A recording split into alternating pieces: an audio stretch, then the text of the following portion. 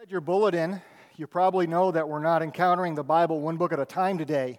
You're supposed to be in Hebrews, and I kind of threw a curveball and said 1 Peter. I got asked about that this morning, and I said, we're going to do something a little different today. And so we're going to get back to Hebrews next week when Brett gets back. But something moved me this past week that I wanted to talk about to you today. It was kind of funny as I was preparing to deliver the message. It's tough. It's tough picking a message. You got to find something that's deep and meaningful, and you got to find something that you think's going to reach everybody at some level. And that's not easy. We have a pretty diverse congregation. And so I was going through a book that had images and quotations and that kind of stuff in it, and it was alphabetical, and I was at the S's. So you know how many things I had looked at without much inspiration. And then I found it. Spiritual warfare. I love that topic. I love the topic spiritual warfare. And I thought, this is it. I got it. I'm going to do a little piece on spiritual warfare. And I started outlining in my head, and I was real pleased with myself. I went to bed that night. Yes, this is going to be great. I woke up the next morning, and it started to happen. The doubt started creeping in. Started hearing things like, are you nuts? You're going to talk to Calvary Baptist about spiritual warfare? I started hearing things like, the older members of the congregation aren't going to like that. Started hearing things like, you're going to confuse them. They're not going to get it, and you're just going to leave them all wondering what the heck you're talking about. And I started to vacillate. I said, you know what? Maybe that is a little too intense. Maybe that is a little too deep. Maybe that's just something I like. Maybe I'm just doing this for me. And then it hit me. The irony of the situation. I was going to talk to you today about spiritual warfare, and I was under spiritual attack not to talk to you about spiritual warfare. And I thought, ooh, devil, you are good.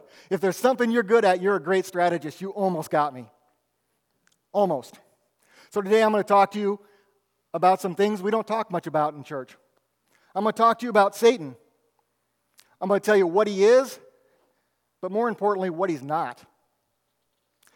I'm going to talk to you about what spiritual warfare is, what it looked like in Scripture, how we can identify it, and what it looks like in your own lives. And more importantly, I'm going to tell you about what we do about it. I'm a big believer that if you are a Christian, you are under spiritual warfare, whether you know it or not. And the reason is, the devil wants to disrupt your relationship with God. So if you have a relationship with God, he's after you. And that's what we're going to talk about today. So you ready? Let's get ready to rumble, okay? Let's do this. In April 2009, the Barna Group released a survey. They talked to 1,871 Americans that were self-proclaimed Christians, and they started asking them questions about their Christianity. And one of the questions was, what do you think God is? And the good news was 78% said that God, quote, is all-powerful, all-knowing creator of the universe who rules the world today. 78%. Kind of makes you wonder what the other 22% are thinking, but that's okay.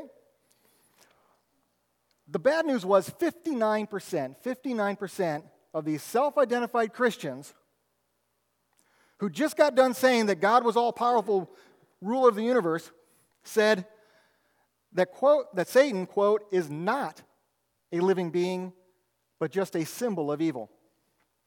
Only 35% believe that Satan was a living being. Anybody read C.S. Lewis? I like C.S. Lewis. Sometimes he confuses me, but I like him. And he said this: there are two equal and opposite errors in which our race can fall about Satan. One is to disbelieve in him, and the other is to believe and feel an excessive and unhealthy interest in him. I agree with that. One is not to believe at all. One is to think too highly or too much of him. It's this excessive and unhealthy interest that has given us an image of Satan that is inaccurate and dangerous in our fight, in our spiritual warfare against him. If we're going to be victorious in our battles, our daily battles against Satan, we have to know exactly what we're dealing with. So I was wondering what today's culture thought Satan was. So I went to Google, went to the internet. I went to Google Images to get pictures. I said, what does Satan look like? And up came all these pictures. And aside from the picture here or there of George Bush and Dick Cheney, there was pictures of Satan. And most of the pictures had a red-faced guy. He had horns. He had a tail. Sometimes he had legs like a man. Sometimes there were goat legs. And I just chuckled. Because that is not what Scripture says Satan looks like, is it? Scripture tells us that Satan is a fallen angel. So chances are he's going to look like an angel, right? Old Testament mentions angels 108 times. The New Testament mentions them 165 times. So chances are pretty good we have some information about angels. Angels are spirit beings according to Psalms 104, verse 4. But they've been known to appear as men. If you go to Genesis 19, Mark 1, John 20. Satan is described in 2 Corinthians 11:4 as masquerading as an angel of light. That's a far cry from a guy with horns, isn't it? We know they have inconceivable power according to 2 Kings 19:35, but they're not omnipotent like God. We know their wisdom is extensive according to 2 Samuel 14:20, but they're not omniscient. They don't know everything like God. And we know that man was made a little lower than the angels, according to Hebrews 2:7. There's a theologian I like by the name of Elmer Towns. He was one of my professors. And he says, the very nature of Satan is to deceive concerning his identity and purpose. The very nature of Satan is to deceive you by his identity and his purpose. So chances are pretty darn good that Satan's not going to show up on your doorstep wearing a red suit with horns and a tail and a pitchfork. Why? That doesn't deceive you, does it? You would recognize him. He's going to show up in a form that can get close to you, because you can't be deceived if he can't get near you. See, I think we confuse ourselves a little bit when we read Scripture, because there's lots of metaphors for Satan in Scripture. In Scripture, Satan is the serpent. He's the roaring lion. He's the dragon. He's the prince of demons. He's Leviathan. He's the beast of the bottomless pit. When we hear these words, we don't imagine Satan as the angel of light. We imagine him entirely differently, and kind of scary, right? That's where Hollywood gets its image of all this. But let me ask you this. If a lion or a serpent or a dragon or a leviathan, whatever that is, showed up at your doorstep, what would you do? Invite him in for tea? I don't think so. I think that you would recognize it for what it was and shut the door and go hide under the covers. Satan's going to show up instead as an angel of light. He's going to show up something appealing to you because he's got to get close to you. But don't be deceived. There's a reason God used those metaphors of the serpent and the lion and all that. He's trying to tell you what Satan's true nature is. He's going to show up in a form you like, but you're not going to like who he is once you meet him. So what is spiritual warfare? What is this topic that I've chosen to talk to you about today? Simply put, it's Satan's attempt to move you away from God and his plan for you by convincing you to use your own free will to make choices that go against what God would have you do. In other words, Satan's trying to mess up God's plan for you. He's trying to mess up your relationship with him. He's going to pull you away any way he can so that you cannot have that relationship. I want to drive home a point here. How many of you remember Flip Wilson from the 70s? Great comedian. In preparation for this, I actually got to watch some of his old skits. Do you remember the one where he went, "The devil made me do it"? Remember that? That was big during the 70s. The devil made me do it. I didn't do it. The devil made me do it. Let me tell you something, folks. The devil makes you do nothing. The devil makes you do nothing because the devil has zero power over you. What he does instead is even more insidious. He induces you to use your own God-given free will to follow his half-truths instead of God's whole truth. We, my friends, are our own worst enemy because we're not clever enough or smart enough or fast enough not to believe the half-truths because they're so appealing. Let me give you some examples of spiritual warfare in Scripture. Why don't you take your Bibles, turn to Genesis chapter 3. Someone say amen when they get there. Okay, Genesis, that's that first book. Here we go. This is the quintessential battle scene. It's the first battle scene between Satan and man. It says, "Now the serpent was more crafty than any of the wild animals the Lord God had made. He said to the woman, 'Did God really say you must not eat from any tree in the garden?'" Well, stop there. Already in his first lines, he's twisted it twice. Did God really say? He's trying to put doubt in the mind of the person that God has the authority to say it. Did he really say that? Did he really?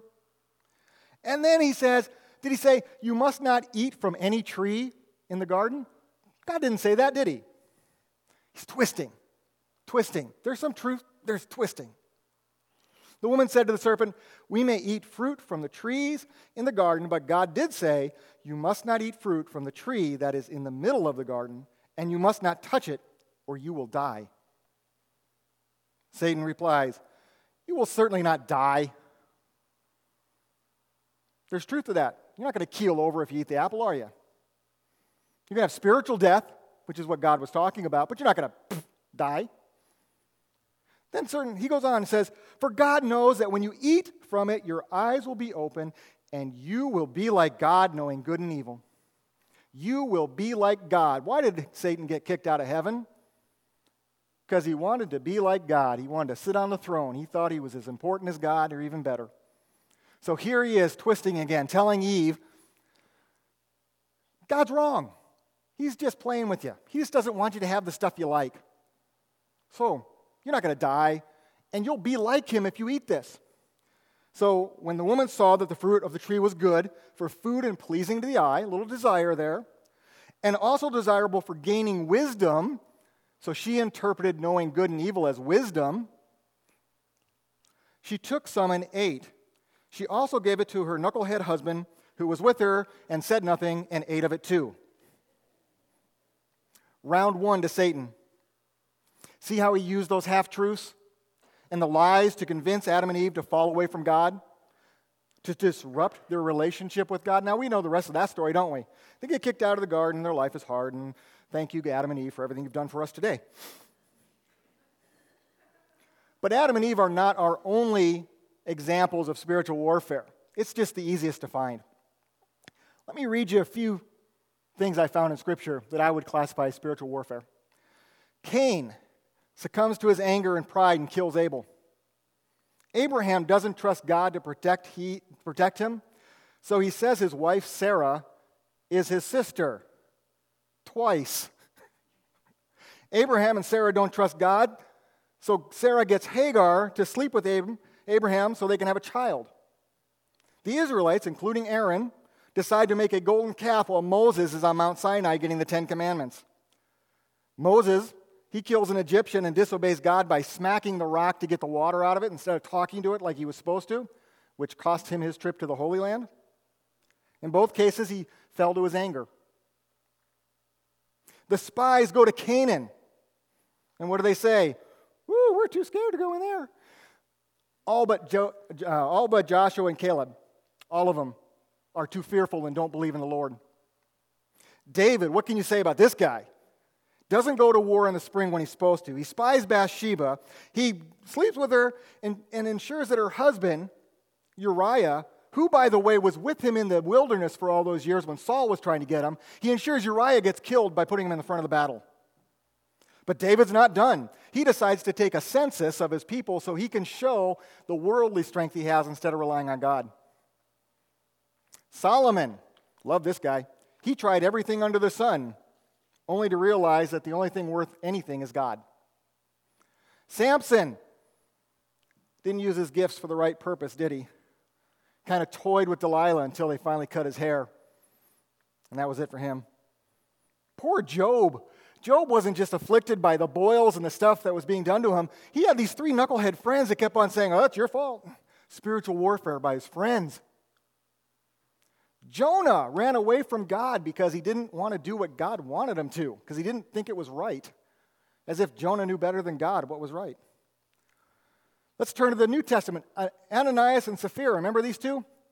Remember in Acts, everyone was coming together and they were bringing their property and they were selling it and bringing the money so they could live and help people. And Ananias and Sapphira came in and told them they had given everything when in fact they had pocketed some of it. They're the only people that get smote in the New Testament. The church at Corinth.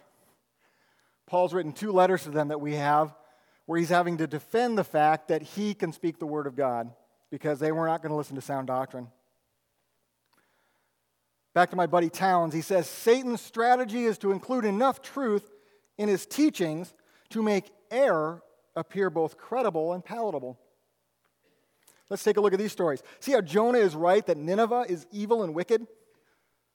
God tells Jonah to go be a prophet to them, to tell them to clean up their act, and he's like, no, they're wicked. They should be smote. He doesn't want to do what God told him to. Do you see during the culture of the time how getting Hagar to have a baby for a barren wife would be okay? In that culture, that was normal. Have a servant have a child when the wife could not. What's wrong with that? There are 613 rules that the Pharisees used, but did you know each one of those relates directly to Scripture? Of the 613 rules? So what's so wrong about just enforcing the things Scripture tells you to enforce? Do you see the half-truths in all that? Satan is a crafty guy. Crafty. There's just enough truth there for man to justify his actions against God. Well, I'll tell you that Satan hasn't changed since being thrown out of heaven. He's intent on filling our minds with half-truths so that we too will justify our actions based on worldly standards instead of embracing God's love, His plan, His blessings, His grace, and everything He has for us. So what am I talking about? How does this relate to you? Well, let's bring this a little closer to home. Are you ready? Satan fills people's minds with negative self-talk, where people tear themselves down as inadequate, stupid, unlovable, guilty, failures, deserving punishment, being a bad mom and dad, being a terrible Christian who God cannot possibly love, and other thoughts that rip apart the very being so they cannot accept God's love, forgiveness, or even the fact that God made you on purpose for His will. Satan's plan is to fill you with so many negative thoughts that you don't accept God's grace in your life. Satan applauds selfishness. When you think of yourself and your needs before those of others, you are justified in getting mad at the jerk in traffic who cut you off. You're right to give that coworker a piece of your mind because he didn't pull his weight. It's okay to get divorced if you're not fulfilled in your marriage. It's even okay to have an affair nowadays if your wife or husband can't satisfy you. Anger, jealousy, vengefulness, gossip, abuse, and more are okay because the target of your emotions deserves it for what they did to you. Satan cheers you on, drowning out the voice of the Holy Spirit who's screaming at you, repent and seek the face of God. Satan convinces you after all this time in church and all the Bible reading you've done, you're good to go. You know everything. You're set. You don't need Sunday school anymore. You don't need to read Scripture every day. You don't need to pray. You don't need to sit on boards and councils and serve your church. That's somebody else's turn now. You know your Bible, and you don't need small groups or Bible studies. No, not at this stage of your life. You're too old to use your spiritual gifts. Satan wants you to believe that you are no longer useful to God and that God is pretty much done with you in His life. He's wishing you a happy spiritual retirement so that you don't fulfill the race. Remember Paul saying we have to finish the race? Satan doesn't want you to finish the race. Satan is great at telling you that Scripture is relative. Take the stuff you like, throw out the stuff you don't like. Too poor to tithe? That's okay, God loves you. Don't like some of the social rules? Oh well, they were cultural. They weren't meant for our time. It's really okay to have premarital sex and all the rest. And the church calls for holding Christians accountable. That's really judgment, and you know you're not supposed to judge. So don't hold anybody accountable, because that would be bad. The Bible is written by men just like you and I. It's a guide. God gave you a brain, so figure it out yourself. Satan convinces us that God really doesn't care for us. Where is God when our spouse dies of cancer? Where is God when a child is abused? Where is God when a tsunami wipes out 10,000 people? Where is this so-called loving God of yours? Satan pushes you to blame God for this fallen world instead of blaming him and ourselves. Satan tells us God is a cosmic killjoy. Don't do this, don't do that. It's all about the rules. How about living once? How about stop being such a goody two-shoes? You only have one life to live, so you better live it to the full. You can repent later. And Satan will try to convince you that your faith is weak. Do you really hear someone answer back when you pray? Come on. Have you actually seen Jesus? Other than a book written by men to perpetuate the story, where's the proof of all these miracles? Religion is just a crutch for weak-minded people who cannot rely on themselves. Am I talking to anyone today? Or is Satan whispering in your ear that you should be offended by some of this? Are you experiencing spiritual warfare right now? I was this morning, because I knew what this thing said. And Satan was after me. Whew. He did not want me to talk about this. Paul tells us in Ephesians 6:12 that our struggle is not against flesh and blood, but against the rulers, against the authorities, against the powers of this dark world, and against the spiritual forces of evil in the heavenly realms. Satan is the prince of this world. And as Christians, he is attacking us every day. So what do we do about it? How can you fight an angel? They're more clever than we are. They're clearly smarter and faster and brighter and all that stuff. How in the world do you fight something like that? 3 ways: Scripture, prayer, and action.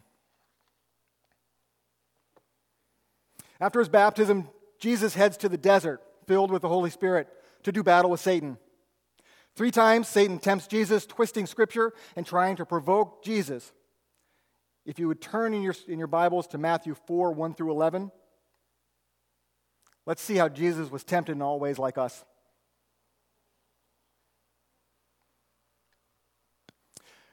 Then Jesus was led by the Spirit into the desert to be tempted by the devil. After fasting 40 days and 40 nights, he was hungry. The tempter came to him and said, "If you are the Son of God, tell these stones to become bread." Jesus answered, "It is written, man does not live by bread alone, but on every word that comes from the mouth of God." Jesus is in a weakened state. Imagine not eating for 40 days. I can't do it for 40 minutes. Satan tempts him first by placing doubt on him being the Son of God. If you are the Son of God. Satan knows exactly who he is. He's trying to tick him off. He's trying to provoke Jesus' pride. Satan tempts him to take care of himself physically by misusing his authority to turn stones into bread. And Jesus responds with Scripture. Deuteronomy 8:3, which says, "He humbled you, causing you to hunger, and then feeding you with manna, which neither you nor your fathers had ever known, to teach you that man does not live by bread alone, but on every word that comes from the mouth of the Lord." Scripture. Next, Satan tempts Jesus to throw himself from the heights to prove his authority. The devil took him to the holy city and had him stand on the highest point of the temple. "If you are the Son of God, if you are the Son of God," he said, "throw yourself down, for it is written, He will command His angels concerning you, and they will lift you up on their hands so that you will not strike your foot against a stone." Jesus answered him, "It is also written, 'Do not put the Lord your God to the test.'" What Satan did was he took Psalm 91, verses 11 and 12, and he quoted them to Jesus. He used them out of context. Imagine that. Satan knowing the Bible, because he's an angel, but using it out of context to deceive you. Again, Jesus responds with Scripture. Do not test the Lord your God as you did at Massah, which is Deuteronomy 6:16.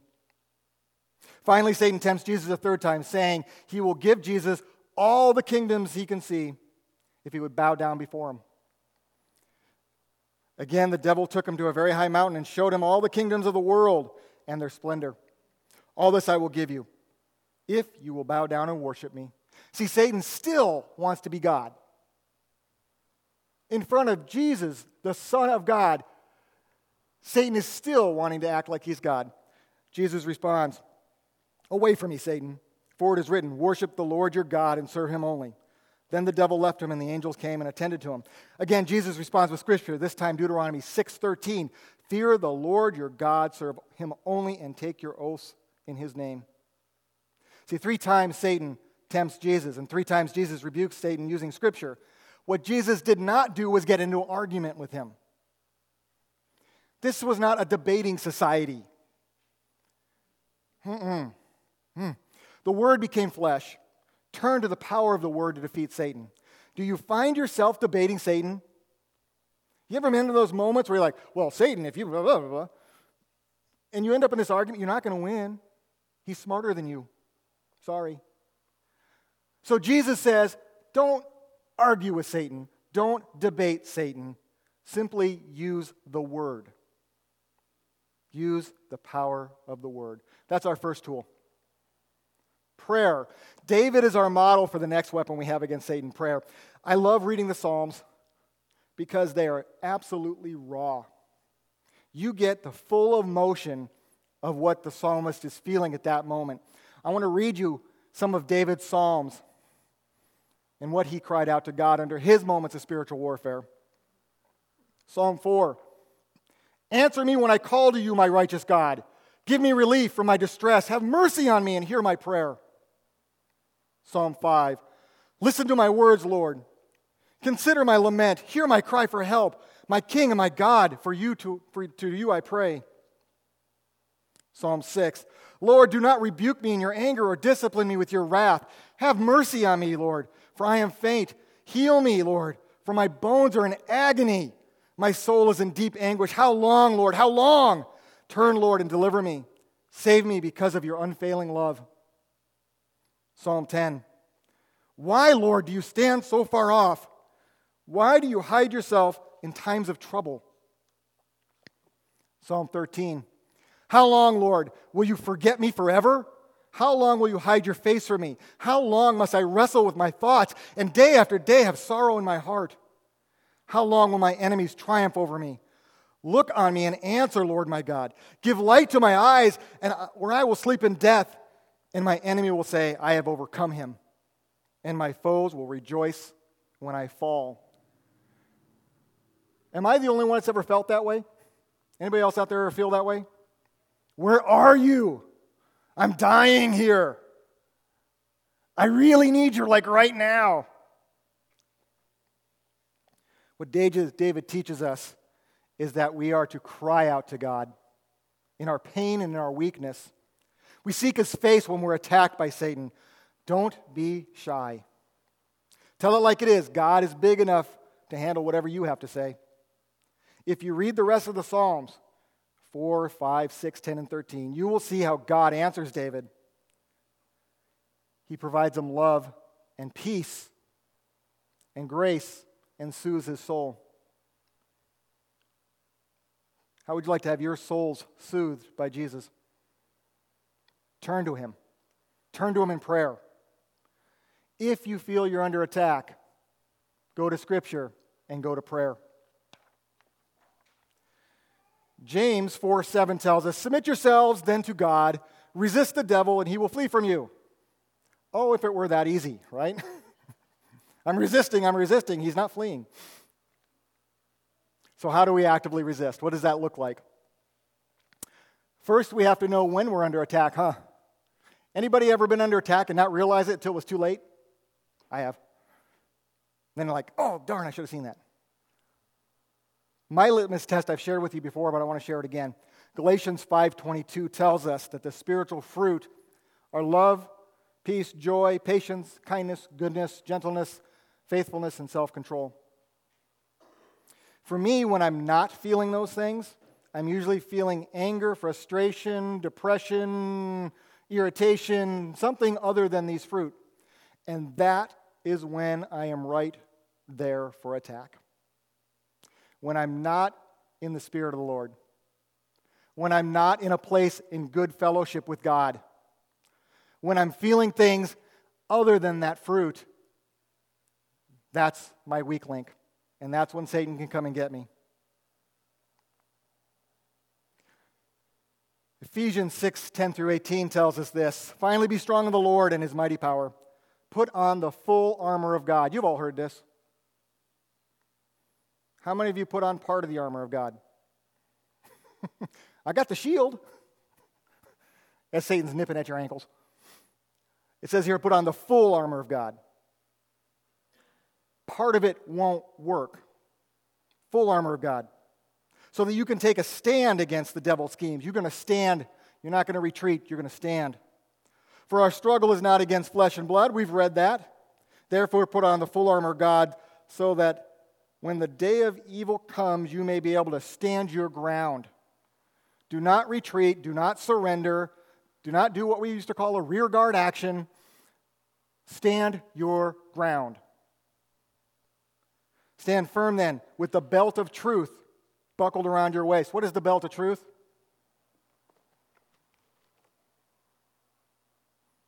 Scripture, my friends. The breastplate of righteousness. That's knowing God loves you. That's knowing God sees you as righteous. We may see ourselves differently, but God, through the work of Jesus Christ, sees us as righteous and holy. Understand that. Nothing can touch you because you are righteous in God's eyes. And with your feet fitted with readiness that comes from the gospel of peace, proclaim Jesus. Proclaim Jesus. In addition to all this, take up the shield of faith with which you can extinguish all the flaming arrows. So you keep that shield up there. You stay faithful. You don't believe it when the devil tells you you are weak and that your faith is nothing. You stand firm in your faith. And pray in the Spirit on all occasions with all kinds of prayers and requests.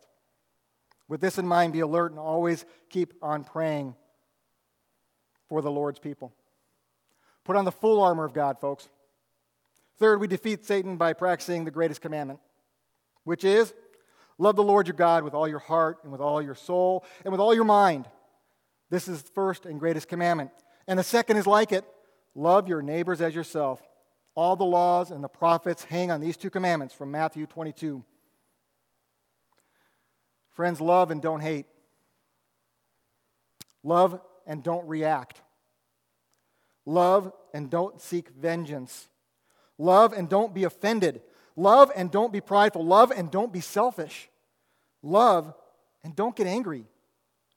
Love and don't be jealous. Love and don't believe the lies that Satan tells you about not being good enough. Love and overcome yourselves. Show the world agape, and Satan can't touch you. Peter tells us in 1 Peter 5:8, be self-controlled and alert. Your enemy, the devil, prowls around like a roaring lion looking for someone to devour. If you don't believe this, you've already lost. If you do, and you believe in spiritual warfare, be sure to don't make it something it's not. Don't blow this thing up into something that's scary and something it isn't. It's simple. You are God's children. You are sealed by the Holy Spirit. You are protected. And you have every single weapon at your disposal to defeat Satan every day. Satan will come to you through deception. He will attack you with half-truths. He will attack you where you are weakest. And the truth be known, we're going to lose some of the battles. We are. But understand clearly that the war's been won. And it was won by Jesus Christ on a cross at Calvary. Satan is a loser. And it's one you can beat every day if you rely on Scripture, prayer, and action. Amen. How's that for something a little different? I see his wide eyes out there. We are going to, I think we're going to sing again, aren't we? So I don't have my bulletin in front of me. So if you would stand, we're going to do one more, Dave? Outstanding. We're going to do one more. If you would stand and join with David, that'd be outstanding.